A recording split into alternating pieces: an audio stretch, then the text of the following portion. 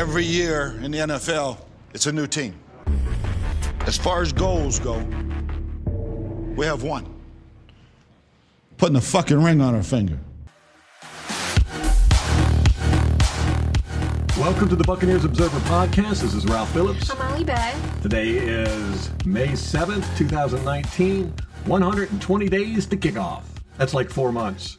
4 months. Next month, it'll be less than 100 days. Can you believe that? When it gets down to like double digits, it's going to be very exciting. Yeah, for me, the season starts when Hard Knocks comes on. That seems to be when football really gears up. Have they announced who they're doing? Not yet. Not yet. All right, we got some interesting stuff to talk about. First, I want to get up to some follow-ups and fact checks. We only have 2 follow-ups. One is, Molly had asked me what my conspiracy theory is. Well, I went and I looked at the top 30 conspiracy theories. They consist of chemtrails, global warming is a hoax, the AIDS virus was created in a laboratory, HAARP, H-A-R-R-P-P, H-A-A-R-P, plastic coffins and concentration camps, don't know anything about that one, the 2004 Indian Ocean tsunami, fluoridation, Pan Am Flight 103, Philadelphia experiment, Pearl Harbor, peak oil conspiracy, the protocols of the Elders of Zion, never heard of that one, Harold Wilson was a Soviet agent, black or unmarked helicopters, the Moscow apartment bombings, the July 7, 2005 tube bombings, Paul is dead, the disappearance of Shergar, Shakespeare was somebody else. Oh, I have heard that one. Yeah. Most of these I've never even heard of. I know. We're just not up on the conspiracy. We need to watch more Alex Jones, man. I guess so. North American Union, Project MK Ultra. I could have sworn that was proven a fact. Operation Northwoods, Elvis Presley faked his own death, Princess Diana, Princess of Wales, the Jesus Conspiracy, the Illuminati and the New World Order, NASA faked the moon landings, a flying saucer crashed at Roswell in 1947, the assassination of John F. Kennedy, and September 11th, 2001. Those are all the top 30 conspiracy theories. Now, my theory is that everybody believes in at least one conspiracy theory, and Molly caught me by asking me what was mine. I didn't know, but I do now. What is it? The peak oil conspiracy. What is that? Well, that's saying that we've already hit peak oil and everybody's kind of hoarding their oil, waiting for the markets to crash, the oil markets, and then there's going to be big global fighting over the oil and all that good stuff. So that's what you think? No. Oh, okay. No, I don't think that. I think the exact opposite. We have more oil, especially with the shale revolution here in America. I mean, we've got enough oil just in America for the next 150 years. Easy. So I do not believe... Wait a minute. Yes, I did that exactly wrong, didn't I? Yeah. I don't believe in any of these. None of them? No. There was, I thought I found. You know what? Global warming is a hoax. I believe that one. So there. There we go. We're done. All that for that. I thought I had the peak oil conspiracy one down, but no, I didn't believe in that. The exact opposite. Right. Yeah, okay. Another follow-up. Molly was right. Rojo had 23 carries. Rojo. You did type Rojo, so... Ronald Hones had 23 carries in 2018 for a total of 44 yards and 1 touchdown. I don't remember that. 1 touchdown. I don't either. His longest carry was 9 yards, and he averaged 1.9 yards per attempt. Now, he was targeted 9 times and had 7 receptions for 33 yards. I vaguely remember him not catching hardly anything. But yeah, that's what I thought, too. But apparently, he caught most of the ones thrown his way. 7 out of 9. That's really strange because all you ever hear is how he... can't catch anything. Right. He obviously can catch some conspiracy theories. There's a conspiracy theory out there that Rojo does not catch passes, but he caught 7 out of 9. It is false. Yeah. I listened to Rick Stroud's podcast the other night, and he was pretty funny. He talked about the ping pong controversy. I've got an article coming up on the website, Ping Pong Gate, so keep an eye out for that. But he really broke it down about why it's silly for people to be harping on the ping pong tables. But what really impressed me about it, other than his argument, was the guy could do some pretty good impersonations. He does a perfect Gruden impersonation. I actually thought they had cut in some Gruden talking audio. Was he here for Gruden? I don't know. I'll have to fact check and follow that one up. I think so. But if you haven't listened to it, check it out. It's Rick Stroud's podcast. I think it was Friday. It's about the ping pong controversy. So, do you agree with him? Do you think it's stupid? You have to check my article out. But here, I'll go ahead and sum it all up. Yeah. I think that the fans want punishment. They don't want to see these guys having fun. I mean, we put in a lot of stuff to be a fan. We buy jerseys, we buy tickets, we buy paraphernalia, we spend hours and hours watching the teams, talking about the teams and all that. We don't get anything in return. They get well compensated. And when they lose and they're playing and laughing and all that, it rightfully so makes fans upset. Now, they don't have just a ping pong table in the locker room. They've got right down the hall in the players' lounge, they've got a full-size pool table, video games, all kinds of stuff. So Rick Stroud's argument was, if you take it out of the locker room, that's not going to stop. I mean, they're still going to go. They'll just go to the players' lounge and play. It's not going to. And plus, plenty of teams have ping pong tables in their locker rooms. Apparently, who's the Seahawks coach? Pete Carroll. Yeah, he started this whole mess. And now teams, either the Falcons have it, the Jaguars have it, or they did have it until Coughlin came in there and took it out. But, some teams have it and they are winners. Some teams have it and they're losers, like the Falcons. I mean, they're bottom of the division with us. So, it's not a guarantee that having a ping pong table doesn't correlate to winning or losing. But my point is, we talk about holding teams accountable, holding the players accountable, the coaches accountable, and all that mess. Now, sometimes we get confused between accountability and justice. And I think fans see the ping pong table as a punishment. Take the ping pong table out because these guys don't deserve to be goofing off. And that's what I think Rick Stroud is missing. This is about the fans. This isn't about the players. Those are some really good points. Well, thank you, Molly. Read my article when it comes out. I will. I haven't put a lot of thought into it, but I don't think it should be in the locker room. I think you have to think about the mentality of that space. It's like the same reason that they tell you not to put a TV in your bedroom because it makes your bedroom a place where you watch TV, not a place where you're sleeping. Good point. So it can really cut into your sleep. That's a good point. And there's all kinds of things in your house that you can do to optimize and change your mindset in when your you're in that habits, room. in your That's a good point. I'm gonna have to rewrite my article now. Oh no. There's a whole bunch of stuff going on with Gerald McCoy and JPP. We're gonna get to that. Gerald McCoy had put on a video on his Instagram the other day where basically he was saying, "Don't question me. I'm working hard." Literally, he said, "Don't you ever question me." Right. And I found it kind of ridiculous. This is the McCoy we've seen for 9 years. He talks a lot of stuff during the off season. I'm going to be the leader, put the team on my back. We're practicing to win. We're going to the playoffs this year, all this stuff. And then when the regular season comes, you never hear from him again. He's not saying any of that. And that's what I see here. Now, I wish he was like that all the time, out there on the field, beating his chest saying, "Don't question me." But that's not the Gerald McCoy we get during the season. I would like to see him take responsibility for the losing, the same way JPP did. We have very few people in the locker room that say, "This is on us. We just have to do better." This is true. That's, again, it goes back to that accountability. Right. And another strange thing I found with this whole Gerald McCoy saga, I mean, we don't know what's going to happen. We don't know the mindset. I'm of the opinion, it's just speculation, just from what I know about Bruce Arians, that he doesn't like Gerald McCoy's leadership style, especially as a veteran. So he's of the mindset, let's get rid of Gerald McCoy. Plus, that's a pretty big salary for a guy that's getting 6 sacks. Right. Nassib got 6 sacks last year, 6.5, I think. And, he didn't play as much as Gerald McCoy did, and he's not getting paid near as much as Gerald McCoy. So I could see Bruce Arians where his mindset would be totally different than the previous coaches we've had in here. However, what's really freaking me out about all this is how the media is just downright defending Gerald McCoy. And they will harass anybody that is against Gerald McCoy, questions Gerald McCoy. And I find that very strange because I don't think that's the job of the media. All these guys that are reporting on the Buccaneers, it shouldn't be their job to try and convince fans that certain players need to stay on the team. Right, and that's all we've gotten, especially after the end of the season, because that's when Gerald McCoy, in the locker room, it sounded like he was preparing for his last game with the team. And then you got all these puff pieces about him. Oh my gosh, there's 5 articles a day written about how great Gerald McCoy is and how he needs to stay on the team. Right. And it's all basically concentrated with the local media in Tampa.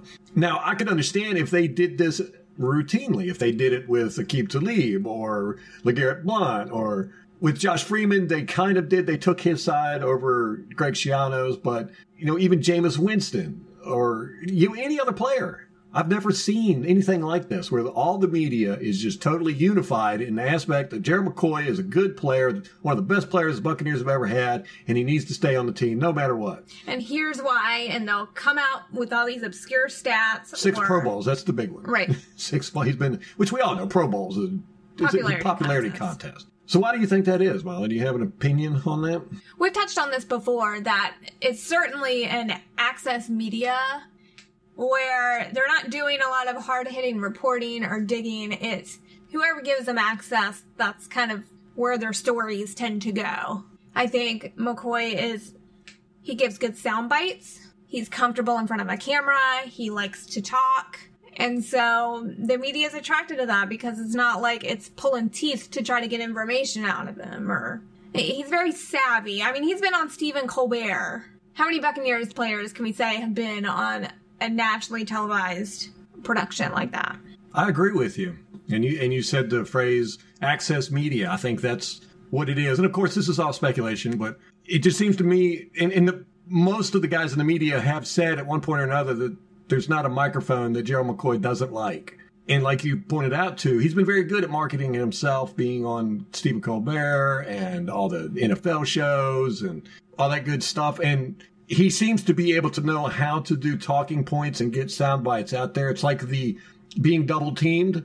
That was Gerald McCoy that started that. I have the exact date, but I don't have it with me. Hold on one second. I can't find it, but somewhere in, I want to say, 2012 or 2013, Gerald McCoy started mentioning that he got double teamed all the time. And then the media started picking up on that. And if you notice, if you go back and you watch Gerald McCoy's interviews and all of his press clippings and stuff like that, he always brings up that he's being double teamed. That's him doing that. And then the media has followed along and said that he's being double teamed. Now, if you go to the website, you can look. Many years I did charting on who was getting double teamed on the defensive line. Because somebody always is double teamed. We're in a 4-3. You got Right. 4 guys on the line. There's 5 on an offensive line. So Somebody's gonna get inevitably, double-teamed. someone gets double teamed. Yes. And Gerald McCoy was but double teamed no more than anybody else. And it was not that often. It was less than 20% of the time. And I even changed the way I looked at it. I started off doing double teams, or I consider a double team when 2 or more linemen specifically single out a person to block.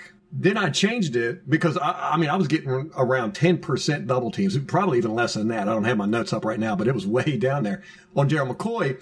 So then I switched it to just any time 2 offensive linemen touched Gerald McCoy or anybody else on the defensive line. And it still didn't change the stats. I mean, it moved them up to around 30%, 20, 25%, somewhere in there.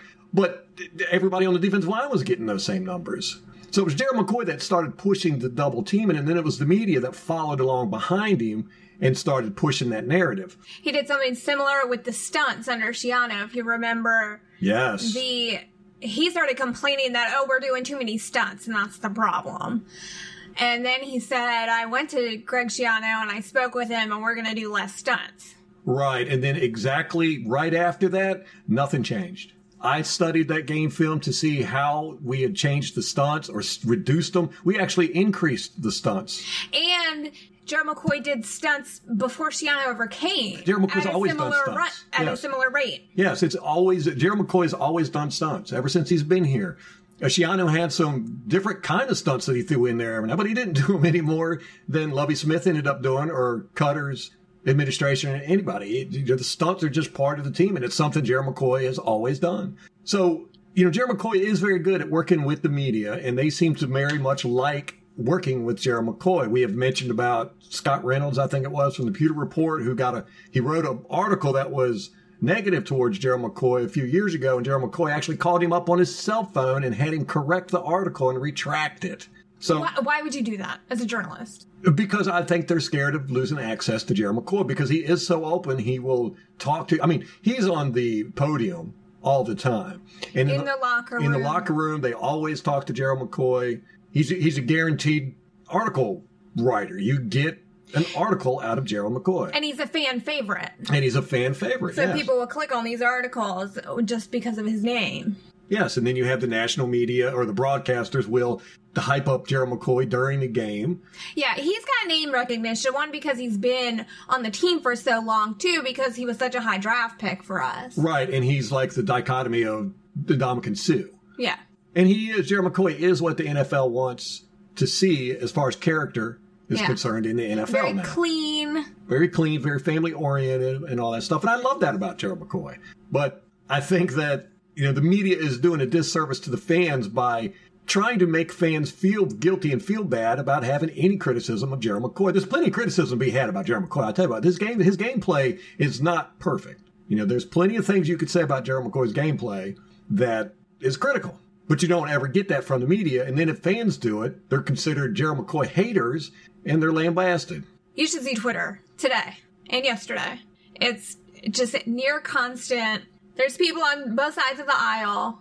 Unfortunately, the Bucs media is on one side. They're unequivocally chosen a side. The only one I know that criticizes Gerald McCoy, and he does it relentlessly, is Ian Beckles, and he's the only one I know that doesn't have anything to do with getting access to One Buck Place. He's an objective outside person. Even though he did play for the Buccaneers for many years, he's not there for the media events and locker room. He doesn't require access. And I would also like to point out a podcast not too long ago, a few months maybe, put out by the Pewter Report guys. They were joking about something, or maybe it might have been Joe Buck's fan. In any case, they were joking and they were like, the Buccaneers are going to take your credentials from you.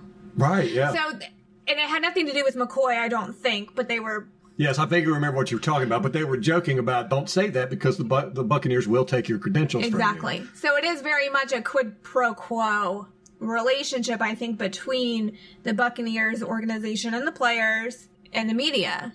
And it makes sense. That's the way it is in a lot of places.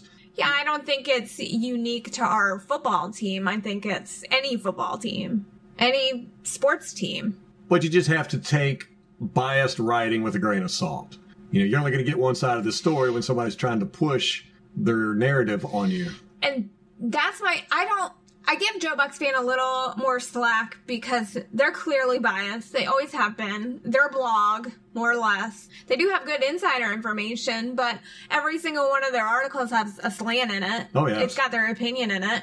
There are others that I'm constantly sending Ralph tweets throughout the day, making inappropriate sexual innuendos about what these journalists are doing to Gerald McCoy. It's the Tampa Bay Times in particular are really on his jock, and I don't know why.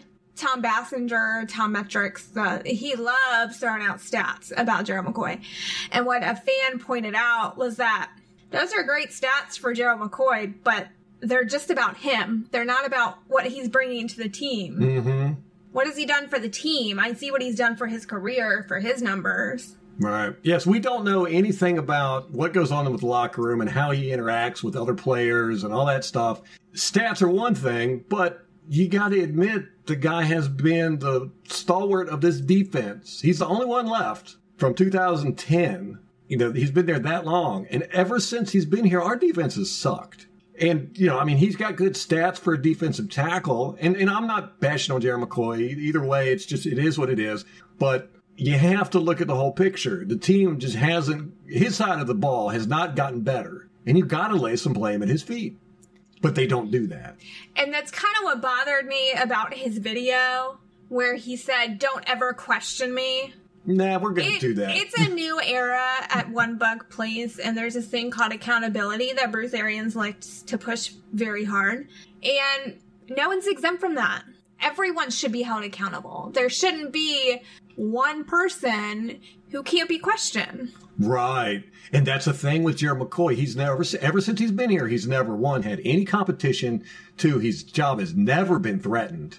I mean, every coach that's come in here has immediately said Gerald McCoy is the best player on our defense. And this is the first time he's ever had any adversity at his workplace. And to say that we can't question him, I assume he was talking to us. I don't know who he was talking to, but we was pretty general. I'm like, no, you will be questioned just like everybody else, all the way from the media all the way up to ownership. I'm a fan. I'm going to question all of you. I'm going to support you if you're on the team, but I'm going to question you and I'll hold you accountable. If you screw up, I'm going to talk about it. So we don't know where Gerald McCoy, what's going to happen. I think at this point, clearly he's a disgruntled employee at a minimum. I don't think it would be a good idea to bring him in. You can't. I don't think you can. If you cut his salary, he's going to be disgruntled. If you don't make amends between Bruce Arians and him, he's going to come in and be disgruntled. Which he's going to require a public ass kissing from the coaching staff. Bruce Arians is from never everybody. Yeah, and that's never going to happen. Well, we'll see. We don't know, but here's the interesting thing. If you're not aware, JPP got into a car wreck. We covered this in our last podcast, and we said everything was okay. Unfortunately, it doesn't appear to be that way. We don't have answers yet. We know he went to the hospital after his accident. They cleared him, sent him home. The Buccaneers medical staff got a hold of his scans that he had done at the hospital, and they said, whoa, we don't think everything's okay. They saw something on the scans they didn't like, and now he's going for a second opinion. They're concerned that it's a fractured neck and that he may require surgery. There's a report out about an hour ago at 8 o'clock on the 7th that it may heal on its own and he may not require surgery. It does look like he's likely to miss some time. If it's a fracture and he doesn't require surgery, they're saying it takes 5 to 6 months to recover. So that puts him back in October, ready to practice. And then he probably wouldn't even see the field right away because he's got to get in football shape. If it requires surgery, he's going to miss next season. Even if he comes back in October, I don't see how that's going to help because this is a totally new defense, not just for the team, but for him. He's never played in this type of defense before. I don't see how he could get on the field without a crap ton of practice in this offseason. If he doesn't participate in the offseason practices, I don't think he's going to make the team. You think they'll cut him? I think there's a high possibility. I mean, they're not going to. We're in a salary cap crunch. It's one of the things with Gerald McCoy is we need that $13 million. Now, if we can cut JPP and recoup some of that, $7 million or whatever it is, nobody knows yet. Nobody knows anything about his contract. Greg Allman has even come out and said, we don't know the specific language in JPP's contract as to what would void a guarantee. Would it have to be negligence cited in a car accident?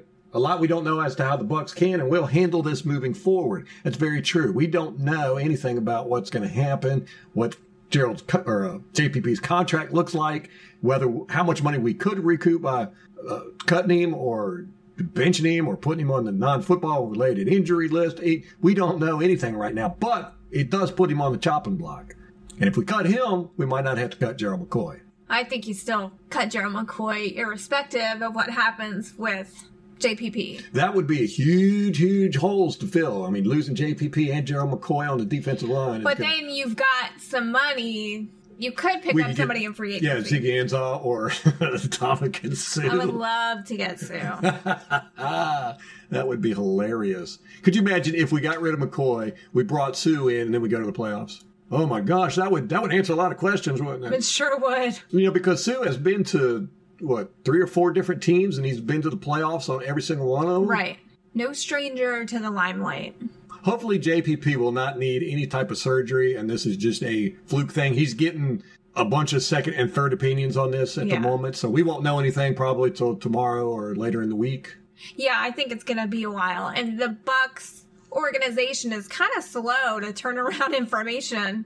We saw that with Beckwith. We still don't know what's going on with him. Still don't know. Could you imagine if JPP is out because of a car wreck? We had Beckwith out last year because of a car wreck. JPP out this year because of a car wreck.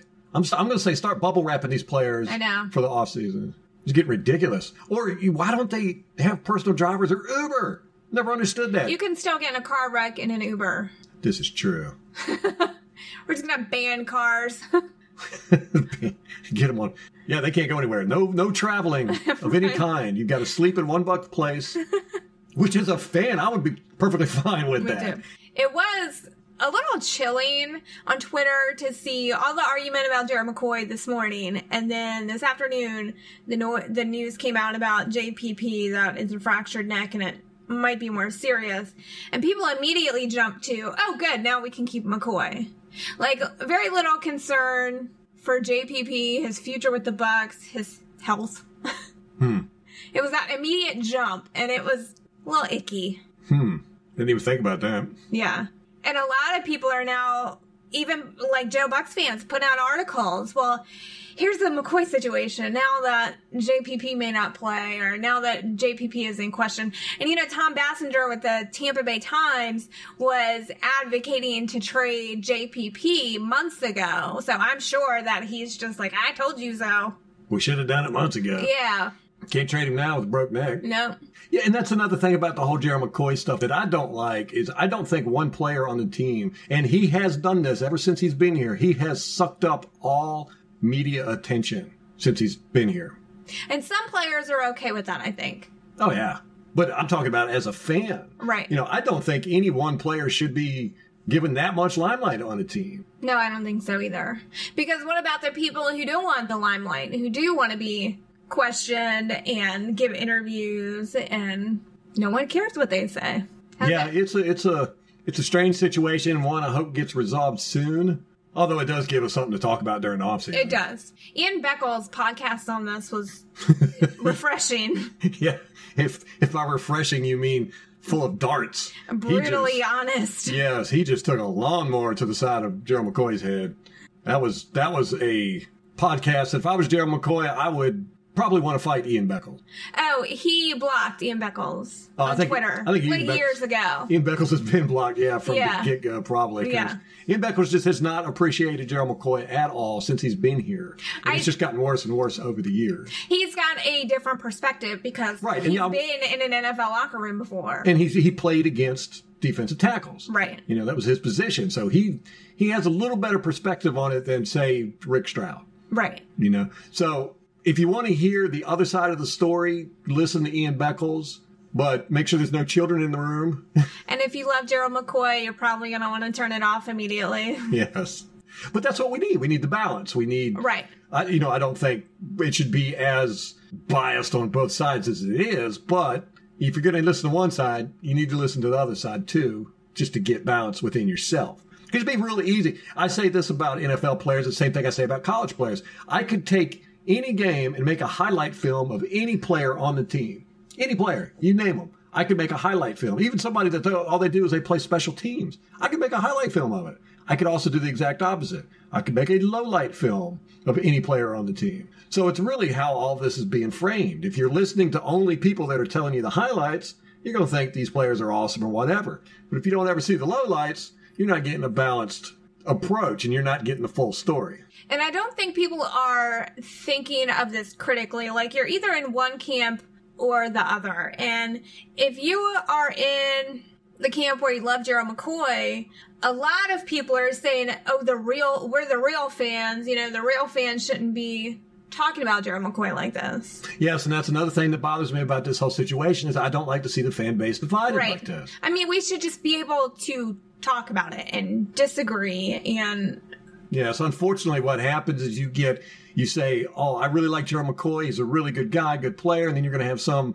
bonehead that comes up and goes, oh, Gerald McCoy sucks. And, this and that, and this and that. And then you solidify your position. You start attacking them. And then it becomes a war. Everybody picks sides and the pitchforks are drawn. I've definitely gotten like that before, not with Gerald McCoy, but with other people on the team where maybe a coach or, and the fan base turns against him, and it makes me really upset and angry. And actually, I got off of Reddit for that reason because the Buccaneers subreddit was just a very angry, attacking certain people on the team. And you're like, that's my team. So I can understand people who really like McCoy getting upset about it. When LeGarrette Blount was removed from the team, that really, really bothered me because I thought, and I turned out to be right, that LeGarrette Blount is a superstar. He's an elite player. And, he was fun to watch. He was so very entertaining, not only on the field, but off the field. And he liked strip clubs. So, I'm a big fan of him there. He has some common interests. Yes. He is a strip club hound. So when LeGarrette Blount was removed from the team, I was pretty despondent because I thought it was the wrong decision. It turned out I was correct in that, but that's not here nor there. But I didn't start attacking people. And even when it was brought up that we should get rid of Blunt, because there was a big contingent of people that was like, we need to get rid of Blunt. I didn't attack them. I don't think that's right. We're fans. We're supposed to support our team, and we're supposed to support each other. If I want to get attacked, I'll go hang out with New Orleans Saints fans or Carolina Panther fans. As far as Buccaneer fans, we should be able to have good discourse, talk about our agreements, put our pros and cons out there. I never agree with calling for people fired. That's one thing I love about Bruce Arians. When he said that, he said, I will not fire anybody on my staff. I was like clapping. Woohoo. Because I believe in that. Of course, there are extenuating circumstances. If somebody like Hernandez comes up and starts killing people, then yeah, get rid of them. Absolutely. But I'm talking about for, performance issues or, silly off the field stuff, or they say something to somebody. It's just people get so riled up and involved in this stuff, and understandably so, but you also got to look at this as this is a team we've chosen to support. There's 31 other teams out there filled with millions of other people that hate our team. We don't need to be one of those. If you support the team, you support everybody on the team. That includes the water boys, the cheerleaders, the coaches, the media, the fans, the front office. That's our team. We are the 12th man on this team. I wouldn't like it if somebody on the team said, well, I'm not going to play because I don't like the coach, or I'm not going to play because I don't like the general manager and stuff. But you get that with the fan base all the time. They go, I'm not going to watch the games, or I'm not going to go to the stadium until they get rid of this coach, or they start winning. Yeah, that's the one that drives me crazy. That's the very definition of bandwagon fan or fair weather fan. I'm only going to watch the team when they're winning. Come on now. So, with the Gerald McCoy stuff, whether you like him or you don't like him, don't make a big deal out of it with other fans, and understand that you're probably half right, you're probably half wrong, just like everybody else is. If he's with the team, fantastic. If he goes somewhere else, it better not be in the NFC South. He can go hang out with his buddy Drew Brees. Yes, you could still root for him as long as he doesn't go to a team we play. Me, I prefer not to root for anybody that's not on the team. If they go to another team, they're an enemy. But they might be like a lower class enemy if I really like them. That was hard for me when John Lynch went to Denver. Oof, that was hard. I couldn't, because I was a big John Lynch fan, and I was just like, man, I cannot like John Lynch. I cannot not like John Lynch, but I forced myself to do it. You powered through, huh? I powered through. So hopefully this will get wrapped up soon, and we can all move on to being United fans again. Yeah, this has really been divisive for the fan base. And it normally happens anytime, like with the Mike Smith coaching thing, with the end of a coach's tenure, when they start losing, all of a sudden the fan base just starts attacking each other, and then the media gets involved in it. They're usually the ones that start it, and then they just sit there and stoke the fires. You're not going to get that from this podcast. You won't ever hear either one of us talk about getting rid of somebody on the team or in front office or anything like that. I think I just talked about getting rid of Gerald McCoy. Did you? I think so. Come on, Molly. Come on. Go on. All right, that's a short podcast for tonight. We just wanted to get those two things out there. Molly still has the press conferences with the coaching assistants, the coaching staff. We're still reviewing all that. We're going to fill those things in when there isn't any Buck news, but there's some pretty important stuff going on with Gerald McCoy and JPP today, so we thought we would cover that. Next podcast, if nothing else breaks, we'll probably have Molly finishing up or continuing. She looked at me when I said finishing up. She was like, no, man, there's a lot of coaches I got to go through. Continuing her breakdown on all the different coaches we have in their interviews. We did have some news besides the JPP and Gerald McCoy thing that's kind of overshadowed everything. Rondé is getting into the Ring of Honor. That's right. I can't believe I forgot to bring that up. September 22nd, during the Giants game, he'll be inducted. Congratulations to him. I tell you what, probably the best cornerback that's ever played. Over 40 interceptions, over 20 sacks. He's the only cornerback that's ever done that. There's another stat in there, too. I can't remember what it is. But, I mean, he was a solid player. He never left the field. He was always there for us. I started being a fan at the end of his career. She loved Rondé. I did love Rondé. Yes, and I tell you what, he did the number one play for the Buccaneers in Buccaneer history when he intercepted McNair in the NFC Championship. McNabb. What did I say, McNair? Yeah. Yeesh, I got to get my brain checked. When he intercepted McNabb in the NFC Championship against the Philadelphia Eagles, the game that took us to the Super Bowl, he intercepted it, ran it back for a touchdown. It changed every Buccaneers fan's life. I remember sitting there because that was an intense game, and the Philadelphia Eagles had knocked us out of the playoffs for many years previously. And when he intercepted that ball and started running back, we all just stood up and screamed in unison, we're going to the Super Bowl. And there were still quite a few minutes left, but you just knew it. It was it. It was done, wrapped up. And that was Rondé Barber that did that. So I will never forget that man. He needs to be in the Ring of Honor, and he needs to be in the Hall of Fame. If for nothing else, just for that one single play. He's going to get there, to the Hall of Fame. And I remember, it was the Philadelphia Eagles that we played. It was during the Schiano tenure. We were right on the cusp of going to the playoffs, and we lost that game. And Rondé Barber was standing in the end zone, and he looked like a zombie. Despondent. Yes, he was so depressed because he knew that was the end of it, and he was never going to go to the playoffs again. And we really had a chance, and it was just lose the way we lost that game and get knocked out of the playoff run was just devastating to him. And I'd like to see that. You know, when you lose, I want to see the players more upset than I am. Mm-hmm. I mean, they're getting paid millions of dollars, so it's really not that big of a deal to them. But I like to see them just despondent. Yeah. Over a loss, and especially a loss like that. And you could see they had the camera fixed on Rondé Barber in the end zone, and he just looked like a beaten man. And I'm not saying I like to see Rondé Barber look like a beaten man, but I do like to see the players not like to lose. And hopefully Bruce Arians is going to bring that attitude back into the One Buccaneer place. Fun fact, Bruce Arians was Rondé Barber's dad's roommate in college. He used to babysit Rondé. He used to babysit Rondé. How crazy is that? And Tiki. Tiki had a lot of health problems when they were young, so the parents would take Tiki to the hospital, and BA and Chris Arians would keep Rondé. So that'll be a special thing, I think.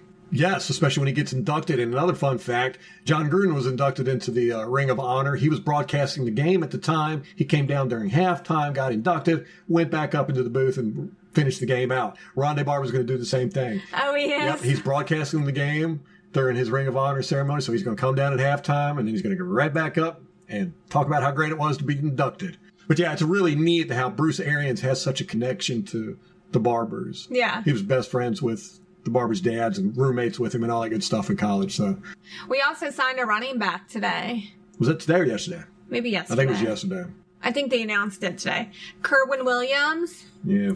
And then we waived wide receiver Sergio Bailey. Yeah, all those running backs are not going to stick. And we're going to keep 4. I think we've got 7 on the roster right now. It's going to be interesting to see who stays. I know Peyton Barber's going to stay, of course, barring injuries. Andre Ellington is probably going to stay. Other than that, it's everything's up for grabs. You don't think Rojo's going to stay? No. I mean, they're talking about him like he's going to stay. But they're also talking about him like he's got a lot of work to do to get on this roster. Yeah. And if they get somebody in there that they don't have to work as hard with, they've got incentive. I mean, they didn't draft him. He's not their guy. Right. All right, that's going to wrap it up for us. If you want to get in touch with us, send Ralph an angry email. Tell me how much you love me. You can reach me at Molly Bay at BuccaneersObserver.com. Ralph, director nasty emails to him. Ralph at BuccaneersObserver.com. We're on Twitter at Bucks_Observer. And you can check out our website, BuccaneersObserver.com. Yeah, we're going to have much more content coming up on the website, so you might want to start making a habit of checking it out. But until next time, go Bucks!